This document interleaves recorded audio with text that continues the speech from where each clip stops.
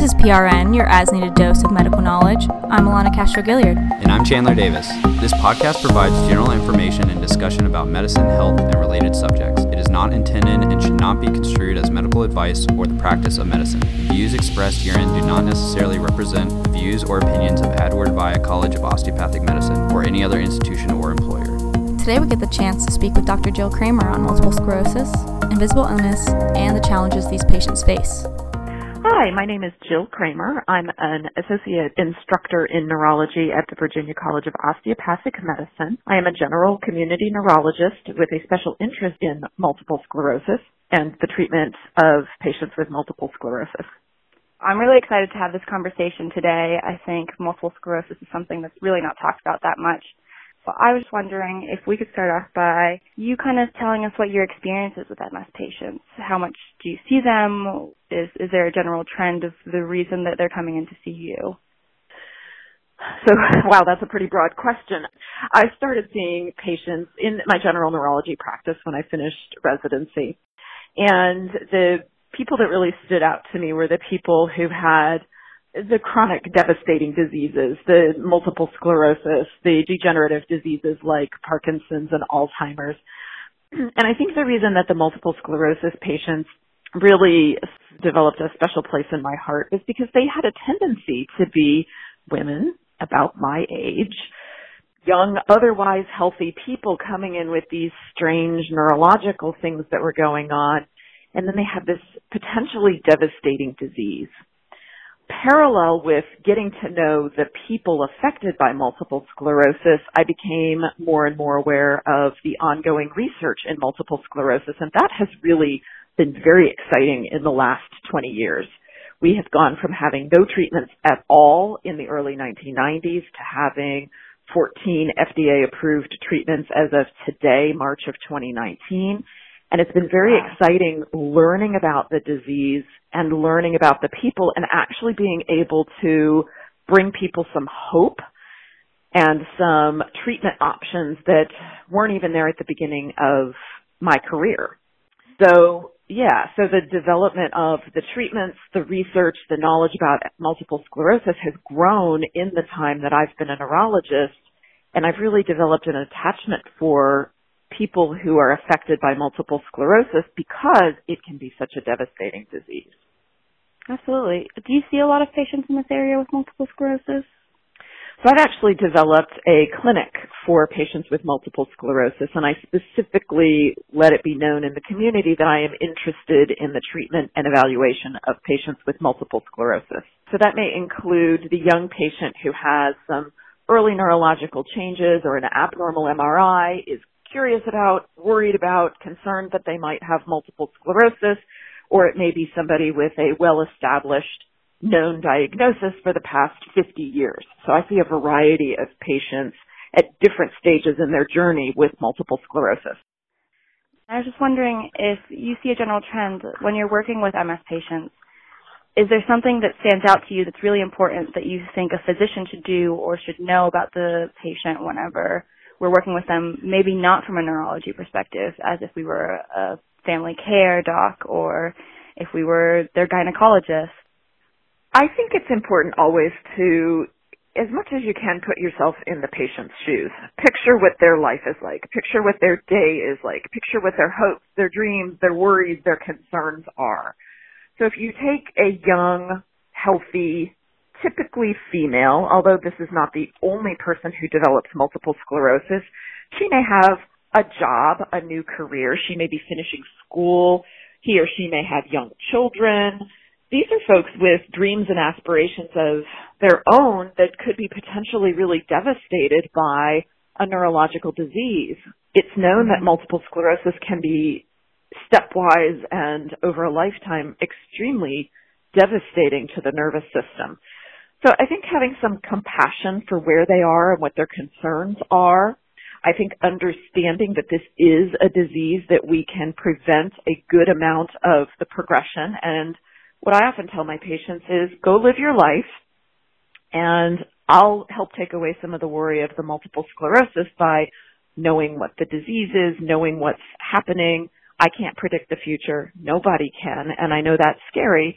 But at the same time, we can really try to protect your future the best way that we can. It's like putting on a seatbelt when you get in your car, not because you think you're going to have a car accident, but because you could and you want to be protected. That's what we use the medications that help to prevent disability and multiple sclerosis, new lesions, and new neurological attacks. That's what we're using those medications for. It's future neurological insurance in a way.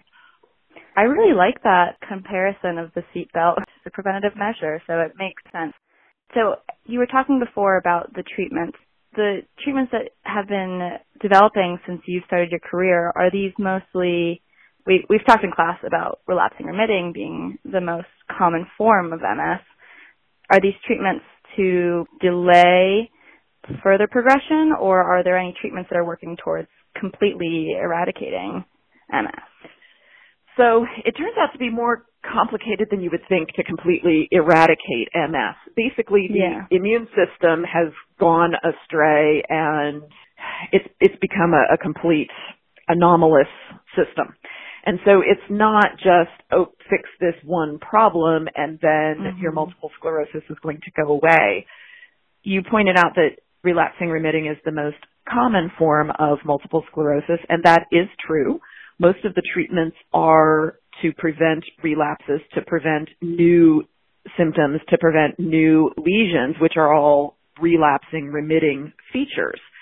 We don't know how to go back and fix the nervous system once it has been damaged. So when you use a phrase like completely eradicate the disease, you know, somebody who has MS or somebody who treats MS wants this person to be back totally on track and walking and talking and controlling their bladder and functioning completely as though they never had multiple sclerosis. And unfortunately, even though we have all of this research and all of these treatments to protect the future, we don't know how to correct the immune system permanently. And we also don't know how to reverse the damage that's already been done. So we're only partway there. We've been learning a lot in our neuroblock about things like Alzheimer's, where the processes might be happening much earlier on and that the symptoms are later coming. Is that the same thing with MS, or is it more at once you start getting the immune system attacking? Is it something that if you have MS, you are always going to get it? We don't know.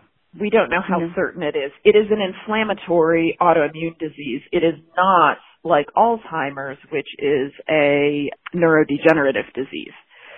So is multiple sclerosis the end of a cascade chain of events that results in the immune system causing damage? We actually don't know. We don't know where it begins or why it begins, and we think that there may actually be different factors for different patients. So one patient, it may be a vitamin D deficiency plus a genetic predisposition. Another person, it may be a series of infections that kick off the immune system to instead attack the nervous system. We really don't know. We do know that attacking early and giving people treatments early makes a huge difference ultimately in the course of the disease. And that's really where we are right now until we learn more.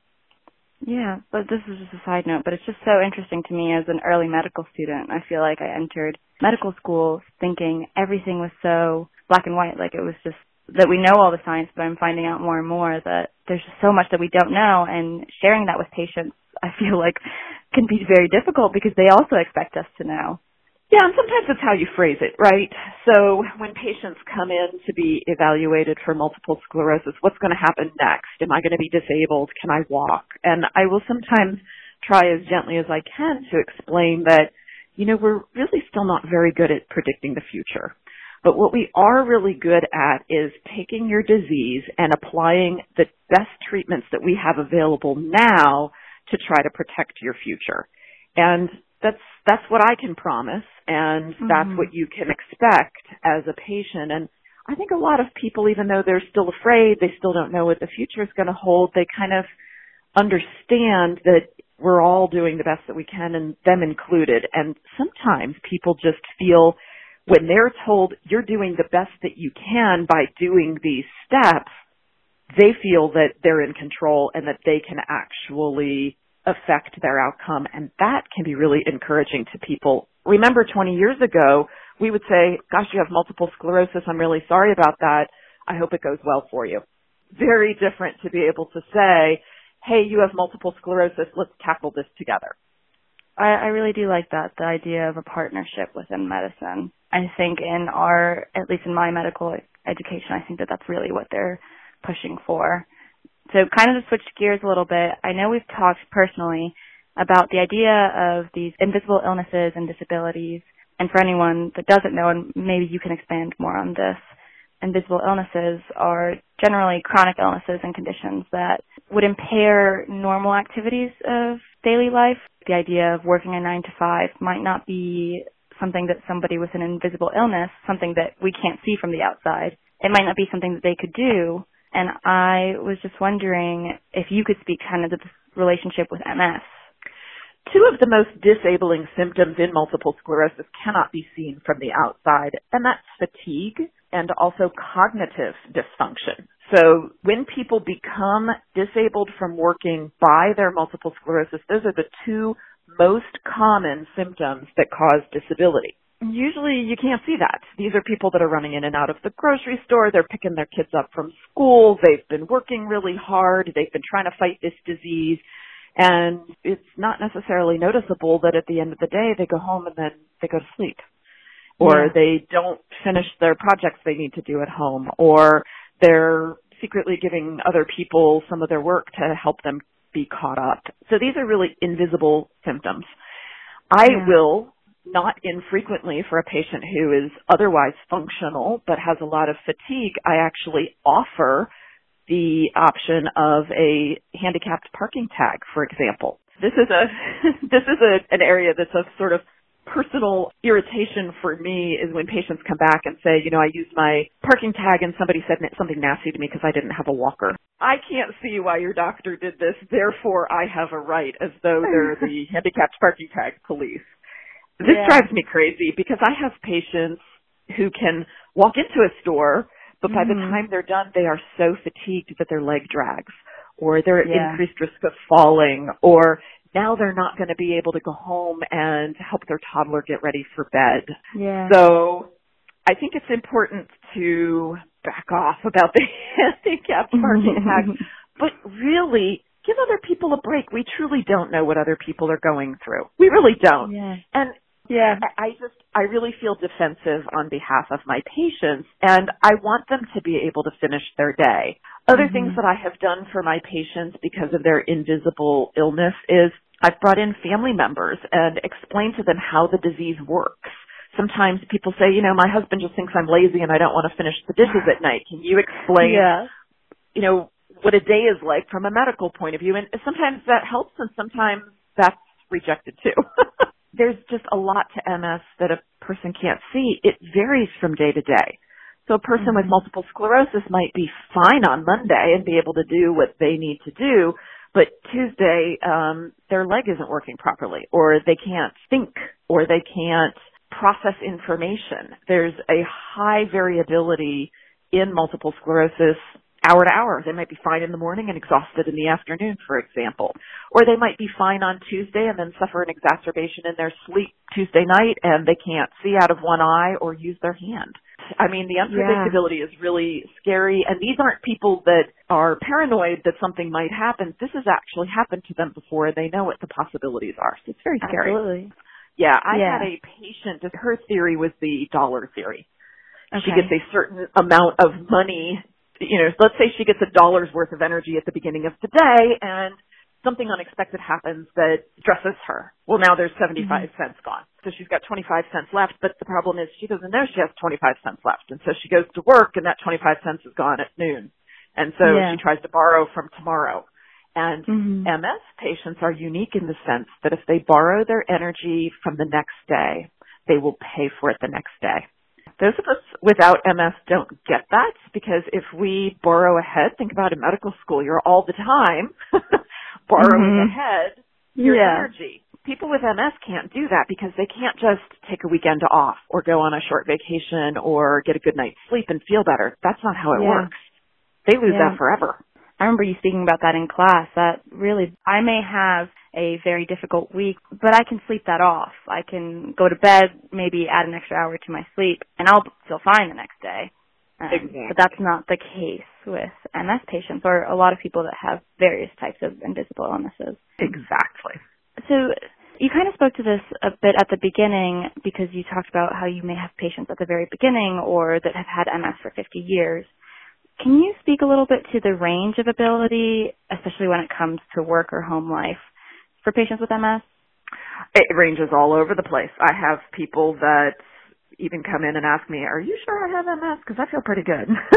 And I have some patients in wheelchairs with 24-hour attendant care. I have some patients that are bedbound, and I need to go visit them in the nursing home. I have patients who are in wheelchairs who have the minimal use of one hand and a little bit of use in the other hand who work full and part-time. So there is a high variability in abilities and functional status. So my patients who are in wheelchairs who aren't able to walk but are able to use their hands a little bit, the reason they're able to function is they're not as affected, ironically, by the fatigue. Their symptoms are much more physical. And so you can see where I have other patients that could walk, talk, they look fine. If you went and saw them at the grocery store, you'd think, what is the problem, that are so exhausted by 10 o'clock in the morning that they can't do anything and they can't think straight. I'm particularly interested in how we can help our patients become active members of society when they want to be. And so I was wondering if there's anything about our built environment, the way that we structure our workforce, whether that be access to health care or this idea of you have to work 9 to 5 for a job. Is there anything that could be altered to better suit people with invisible illnesses like MS? Well, I think the question you're asking implies that there may be a one-size-fits-all solution, and I think that does not exist. And the reason it doesn't exist is for exactly the reasons that I just outlined. You have some patients that can't walk, but they can still work full-time. So they would just need an access ramp and an elevator to get to their floor and then a desk that they could fit their chair into. I have other patients who their energy is unpredictable, and so a 9 to 5 job is a no-go. It's not a physical issue that's keeping them from working. It's more of a fatigue issue. And so they need a low-stress job where productivity isn't an issue and hours aren't an issue. Last time I checked, we're in a capitalist society where we all get graded on our ability to produce. That may be an inherent issue with society, but that person may take on an at-home sales position. Or I have one patient who is an artist. And so when this patient is feeling well, creates art and then has other ways of displaying the art. So art shows and going out and setting up would be completely exhausting and unpredictable, but putting it on the internet has really opened up some possibilities for people. I think no matter what you do, there will be people who will not be able to function within that construct. And when you change the way that society works, you may actually change other people's accessibility to that system as well. So changing the game, changing the rules of the game inherently changes the rules for everybody. It would be nice to come up with a solution that would be more flexible and permissible for people who have more disabilities. And I've seen in the last 20 years some huge leaps and bounds in that direction between the Americans with Disabilities Act, the accessibility of the internet, at-home job, as-needed jobs, and that sort of a thing.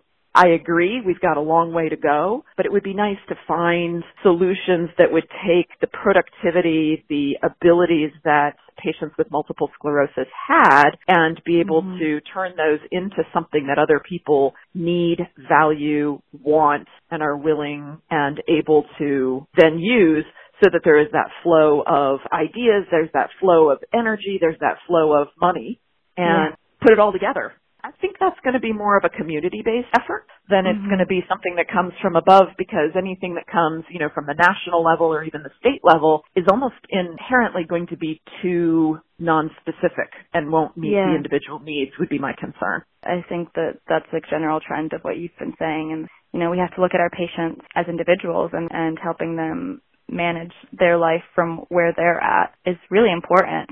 It's so interesting to me that you were saying about the American with Disabilities Act, the ADA, because I've only ever been alive since it was in the early 1990s that it became Right. a thing. And the internet is something that, I mean, I still remember dial-up, but I was at the end of that. So this is just like very interesting to me to think how far we probably have come, not to say that we don't have a lot to go for helping our patients with these sort of illnesses or disabilities.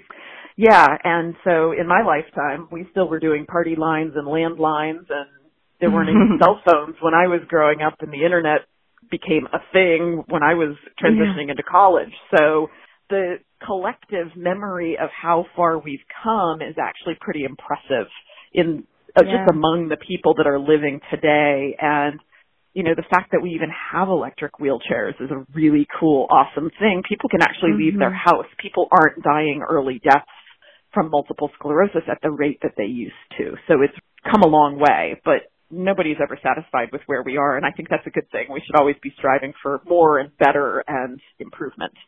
Is there any last piece of advice that you want to give to us on our journey throughout the rest of our medical path? I think one of the most important things is whenever you meet a patient, meet the patient. We are trained in diseases. We are trained in how to diagnose a disease. There's a saying amongst people who treat multiple sclerosis that if you've treated a patient with multiple sclerosis, you've treated one patient with multiple sclerosis. Yeah. And I think that that's true of your diabetic patient. It's true of your orthopedic patient. It's true of your emergency room patient. We are trained, and as human thinkers, we chunk people into groups. It's how you learn. If I told you that you couldn't possibly learn anything about a disease and you just had to figure out each patient individually, that's an overwhelming task. It would be akin to telling you need to learn all of the English language, but there are no rules and every word is unique, so you have to memorize each individual word. So it's how our brains think. It's how we learn. It's how we assimilate information, and we should take advantage of that. But being aware of that, we also need to understand that people are still individuals. No, I don't take a completely different workup approach to every single multiple sclerosis patient. This has been worked out. There's a very careful paradigm for how you work out whether or not somebody has multiple sclerosis. I don't need to reinvent that paradigm every time I meet a patient. But taking that well worked out paradigm and applying it uniquely to each individual's case is really important. For example, I may have a patient who is tremendously claustrophobic, which makes MRIs challenging. MRIs are one of the ways that we really rely on to diagnose and then manage and assess the treatment of a patient. So what do I do with the really claustrophobic patient? Well, sometimes we talk about what we're going to miss out of not having the MRI, and we have to decide if that's worth missing that information in exchange for the patient having to go through the MRI.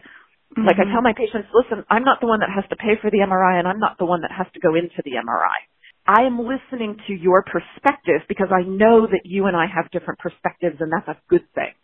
Because I bring the science, you bring the philosophy, and we put it together. Again, that partnership we were talking about before.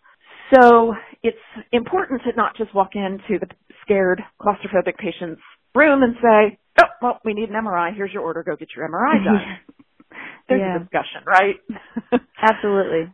Absolutely. I love the idea of the partnership instead of paternalism within medicine. Yeah, fortunately that has really dissolved, so hopefully that's on its way to being a thing of the past, a relic we don't need to mess with anymore. Well, I've really enjoyed this conversation. Thank you so much for taking the time out of your day. Thank you. For more PRN, please be on the lookout. If you like this episode, tell someone about it and start up a conversation.